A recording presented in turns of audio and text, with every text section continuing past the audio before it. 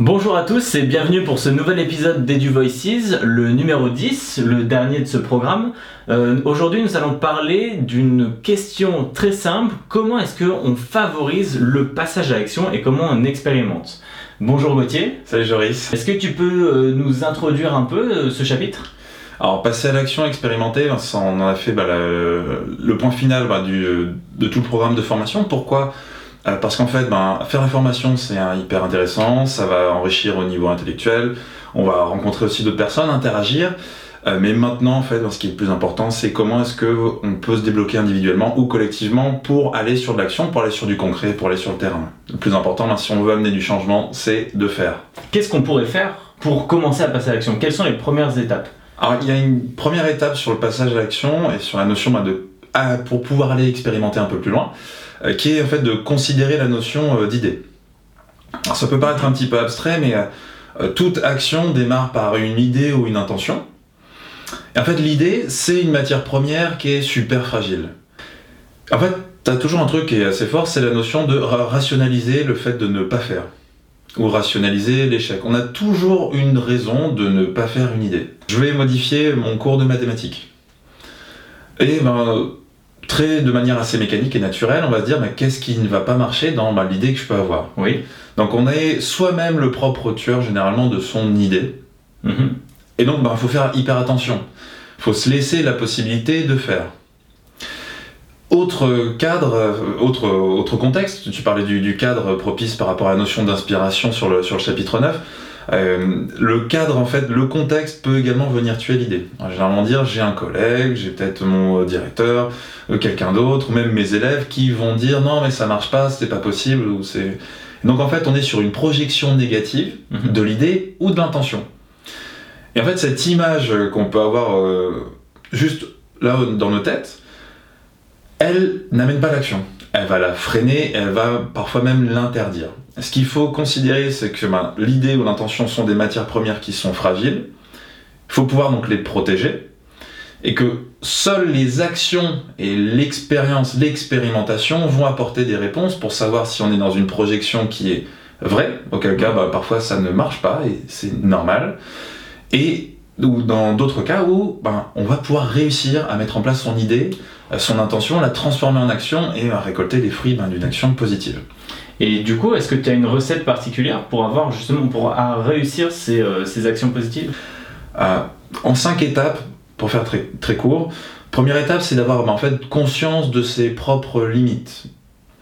C'est-à-dire que une idée ou une intention, il ne faut pas qu'elle soit du domaine du fantasme ou du rêve, il faut rester sur quelque chose qui soit atteignable. D'accord. Donc ce qui est important, c'est de savoir où est-ce qu'on en est soi-même, dans sa matière, dans sa façon d'évoluer, dans sa façon de pouvoir transmettre, mais bien comprendre quelles sont les compétences clés par rapport à l'idée ou l'intention que je peux avoir en tête. Si demain je te dis que j'ai envie d'aller aux Jeux Olympiques, ça va être un petit peu compliqué. Peut-être qu'il va me falloir un peu plus de temps, ou peut-être qu'il faut aussi que je me rende compte que ce n'est pas dans mes capacités, ou que le chemin est beaucoup trop long par rapport à l'ambition que je peux en avoir. Donc avoir conscience de ses propres limites. Ensuite, il y a un deuxième point qui est de réussir à cadrer, à mesurer en fait son idée ou son intention. À ce niveau-là, il y a quelque chose de relativement simple que vous pouvez garder en tête, c'est la notion SMART. Okay. SMART pour le 5 lettres qui vont dire avoir un objectif spécifique, oui. Le fait que ce soit mesurable, que ça soit accessible, réaliste et qu'il y ait un cadre temporel.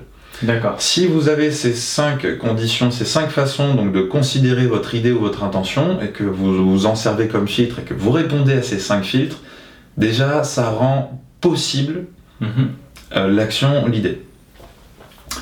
Ensuite, donc ça, troisième étape, donc au-delà d'avoir conscience de ses propres limites et être mesuré et mesurer en fait son intention, la troisième étape, c'est savoir vivre en fait les émotions qui sont vécues. C'est pas forcément lorsque tu es en train de penser l'action, mais c'est quand tu es en train de projeter l'action. D'accord. C'est-à-dire que je trouve que mon idée est absolument géniale, donc je la cadre, j'ai une projection de l'idée. Je me fais une image de ce que ça va donner. Et donc parfois c'est quelque chose qui va me provoquer une émotion très positive. Et donc l'enthousiasme, il faut l'accepter, l'intégrer, mais il faut aussi avoir conscience que bien que ce soit une super matière première pour être motivé, pour se mettre en action, ça peut être aussi super piégeux. Et de la même manière, il faut aussi tempérer les émotions généralement négatives. Lorsqu'on est en train de sortir de sa zone de confort, on peut avoir notion de stress, notion de risque, notion de découragement, de je vais jamais y arriver, avoir peur. Oui. Et donc là, il faut se dire, il faut accepter en fait ces émotions et il faut se dire que tant que vous n'avez pas les résultats de vos actions, les émotions n'ont aucun lieu d'être. Et donc on est sur comment est-ce qu'on peut venir tempérer et autant le positif que le négatif. Ça, c'est 3e étape. 4e étape, en fait, il faut se tourner sur de l'action. Ouais. Il faut se tourner sur de l'action, et en ce sens, on vient parler de ce qui peut être une stratégie d'action. Alors, pourquoi est-ce qu'on parle de stratégie d'action ? C'est-à-dire qu'il faut pouvoir planifier les actions, mais surtout les vivre. Qu'est-ce qu'on dit par vivre l'action ? C'est se concentrer sur le process, sur le fait de faire, plutôt que de toujours se projeter sur la notion de résultat. D'accord. Si on est concentré sur le process plutôt que sur le résultat, on a une meilleure attention et on produit beaucoup plus facilement. Si je m'imagine au début de la course d'un 100 mètres, si je m'imagine au moment à la fin de la course, alors que je suis encore qu'au départ, au milieu, je ne vais pas réussir à bien courir tout du long. Donc c'est essentiel d'être ultra présent dans les actions qu'on amène, plutôt que de penser à la projection et au résultat final. Mais le résultat, c'est une conséquence. Et donc, 5e étape, de manière logique, c'est les résultats. Ouais. Et donc, considérer quel est le résultat des actions qu'on a menées, et ensuite, c'est donc le comprendre.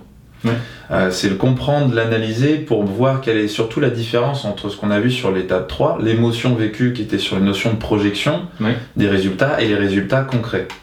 D'accord. Auquel cas, les choses qu'on va retrouver, par exemple, ça peut être une expérience super positive et dire « Ah tiens, je pensais que ça m'aurait pris plus de temps. » Ou « Ah, je pensais pas que j'étais capable d'y arriver. » Auquel cas, là, on va être sur une notion de progrès.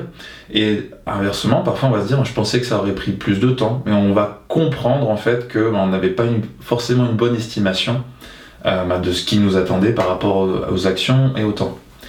Et on a rarement raison lorsqu'on est en train de planifier sur la notion de temps que ça peut prendre ou de toutes les actions que peut engendrer une idée ou une intention. Mais le plus important, en fait, c'est de les vivre.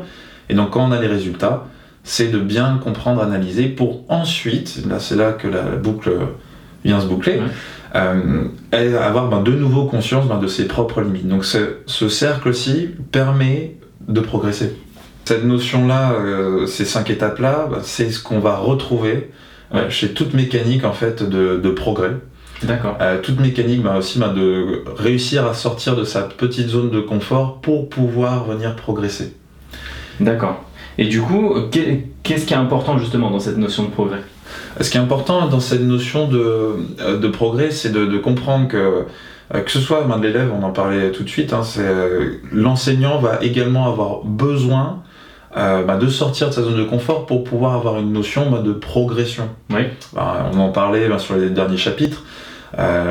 Aujourd'hui, il y a des choses qui viennent disrupter littéralement le secteur de l'éducation. Le numérique amène beaucoup de changements, de pratiques, d'usages. Il faut savoir sortir de sa zone de confort pour intégrer. Aller contre la projection mentale que c'est pas fait pour moi, ça va être compliqué, mes élèves vont pas adopter. Et se dire comment est-ce que moi aussi je vais progresser en même temps. Et donc la première capacité de cette boucle-là, elle est sur la notion de progrès, sur la notion d'apprentissage, apprendre sur soi. Et donc par rapport à ça, il y a quelques conseils à retenir. Il y a une notion d'abord s'ouvrir aux autres, c'est-à-dire que c'est très compliqué de progresser tout seul. Et donc quand on vient parler de ses propres pratiques, quand on vient parler de ses intentions, de ses idées, on a aussi des personnes qui peuvent nous aider à avancer tout du long. D'accord. C'est assez important. Et ouvrir ses pratiques, c'est aussi un moyen de récupérer ce qu'on va appeler du feedback ou des retours. Il ne faut pas considérer qu'il y a 2 types de retours qui seraient les retours positifs et les retours négatifs. Il faut considérer les retours et les feedbacks pour aller chercher du feedback constructif. Je m'explique, lorsqu'on est sur un feedback positif ou négatif, tu me dis Tiens Gauthier, j'ai envie de modifier ma pratique sur mon cours d'espagnol ou mon cours d'anglais. Ouais. Tu changes, tu modifies une pratique, tu amènes un outil digital, et en fait, moi je viens de voir et je vais dire c'est génial. En fait, le c'est génial, il te fait du bien à toi, mais il ne fait pas construire ton idée ou ton projet. Et donc en fait, c'est important à ce niveau-là que tu viennes, toi, me poser une question de ah, mais qu'est-ce que t'en penses? Comment est-ce que je peux améliorer? Pourquoi est-ce que tu trouves que c'est génial? Et là, je vais peut-être te dire, je trouve que c'est génial parce que les élèves étaient impliqués. En même temps, j'ai vu qu'à certains moments, ils pouvaient lâcher au bout de 10-15 minutes sur tel exercice. Et là, en fait, je te donne une matière première qui te permet d'intégrer, d'avoir un retour qui a de la valeur pour pouvoir faire progresser. Et de la même manière, inversement, si je te dis, en fait, je pense que c'est pas une bonne idée, c'est un peu nul, ça te décourage toi en tant que personne, ça vient pas non plus aider le projet. Et là, il faut aller chercher le feedback constructif. Et donc, le meilleur moyen d'apprendre, c'est non pas de se dire, je vais chercher du positif ou du négatif, qui fait du bien à la personne, mais qui ne permet pas à l'idée ou au projet de grandir. Je reviens sur ta notion de feedback, parce qu'on sous-entend beaucoup qu'on parle de feedback et d'échange de retour avec les enseignants et ses collègues. Est-ce qu'il y a aussi un travail à faire de retour avec ses élèves? Parce que c'est aussi ça, on a souvent l'habitude de demander un avis aux élèves. Est-ce que vous avez trouvé cette séance intéressante?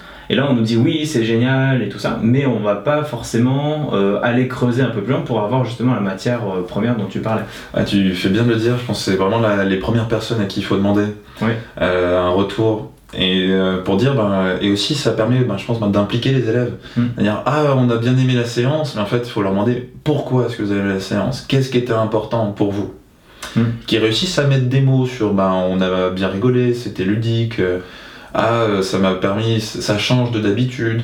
Alors en fait, récupérer les raisons qui vont vous permettre de remodifier certaines autres pratiques ou améliorer la pratique que vous avez proposée.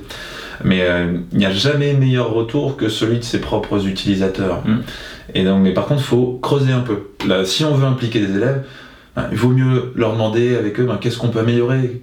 Pourquoi est-ce que vous avez aimé ça? Plutôt que de savoir vous êtes content ou vous n'êtes pas content. Ils sont davantage impliqués dans le projet que vous leur proposez. Donc, t'as raison, il faut absolument pouvoir demander aux élèves des retours. Gauthier, tu parles de progrès de l'enseignant, tu parles de progrès sur le métier, mais est-ce que ça va pas plus loin que ça au final? Si, concrètement, là, ce qu'on a vu sur la petite boucle, sur les 5 étapes, on est sur des logiques de sortir de sa zone de confort. Et sur des logiques aussi de développement professionnel, mais également, je pense, personnel. Et donc, quand on réussit à progresser, à se développer dans son propre métier, on se développe aussi en tant que personne. Donc, il y a une notion de motivation, de plaisir à essayer et à se mettre en mouvement.